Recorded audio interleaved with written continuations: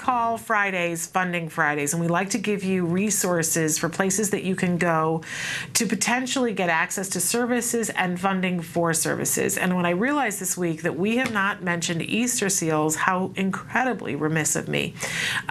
Easter Seals is an amazing organization that's been around a very long time and has been at the forefront of battling lots of different issues. And we're very proud of Easter Seals because they have not shirked their duty where autism is concerned, and they have very specific programs helping families to gain access to services and the funding for the services.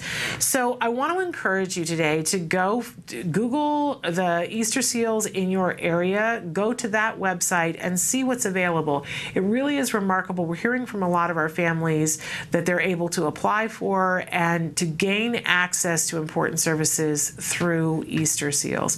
I do think it's important that let them know what you need and what you're looking for, and continue to advocate for yourself.